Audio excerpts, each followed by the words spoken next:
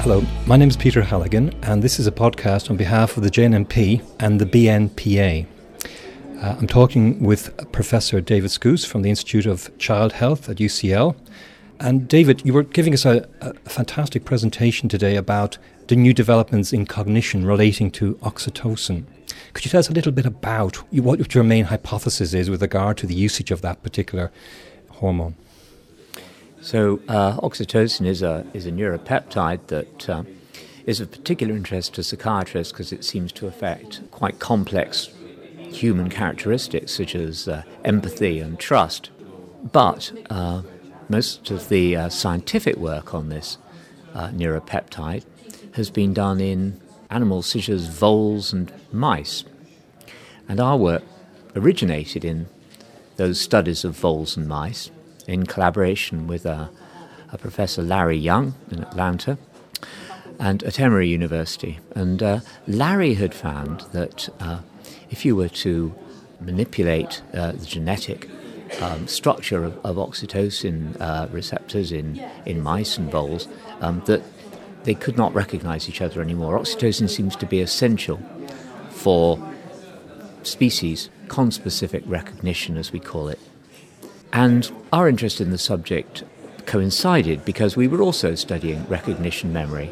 Could you clarify what conspecific recognition is? Well, this is the memory of another of your own species. And that's pretty important. I mean, you recognize your partner, your sexual partner, but you could also recognize a stranger. I mean, it's rather important to make that distinction. If you're a mouse, another mouse coming into your territory, you want to know it's not a friend, or it is a friend. And so, it's a very fundamental distinction that we need to make. Is between people we know and people we don't, whether we're a mouse or whether we're a human. And we need to remember individuals we've seen, some time ago. As I say, because if you manipulated the genetic structure of mice, they couldn't apparently recognize each other anymore. We wondered whether that might have something to do with the fact that in people with autism, for example, face recognition memory is also impaired. And we knew from research that we'd done years ago that members of their family also have problems in recognition memory. We asked ourselves, was it possible that oxytocin had a part to play in variation in recognition memory in humans? So the hypothesis was that we could look at variation in oxytocin in the families of people with autism. We suspected that differences in the function of the oxytocin receptor could relate to differences in face recognition memory. And did you find any gender differences there? Well, interestingly, our original work found that the mothers of boys, largely boys, with autism, our sample was about 80% male, had pretty poor face recognition memory. Actually, it was almost as bad as that of their sons. But they didn't have any other features of an autistic character. So we could describe this as an endophenotype. So this is a feature that suggests some sort of biological vulnerability that doesn't necessarily manifest in the full clinical phenotype or clinical characteristics of the condition. Now, oxytocin is available, and in the sense that one can use it as a nasal spray, as I understand. Are there any implications for that in terms of facilitating or interventions with regard to subjects with autism? So for some little while, for probably the last 5 years or so, there's been interest in the possibility that giving oxytocin to people with autism could improve their social perception, including their social memory. And people have done research in this area, scientists in the United States largely actually, and in Australia, by either injecting oxytocin into individuals with autism or by, more commonly, giving them oxytocin to sniff into their nose, and it's thought that thereby some of that oxytocin gets into the brain.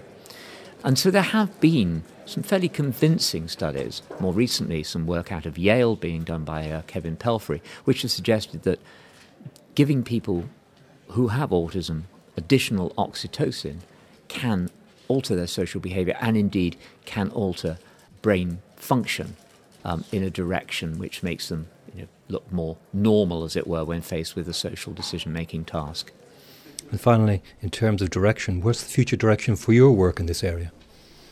Well, what we found in this study that I have been talking about at the BNPA conference is that a variant in the oxytocin receptor, which is commonly distributed in the, at least in European populations, is pretty strongly affects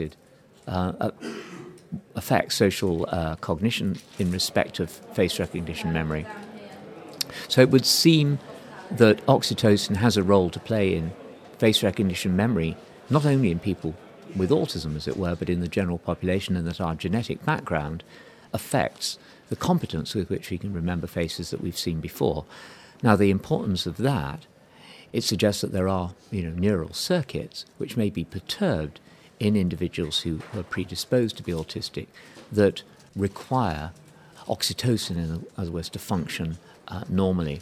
This is very, very preliminary work. I don't think it immediately suggests we should be giving everybody who has autism oxytocin in order to improve their social retention of cues such as faces and other social cues. But I think that it may give us a lead as to what neural circuits may be perturbed in people with autism, or indeed related conditions where social recognition is impaired. That might include schizophrenia.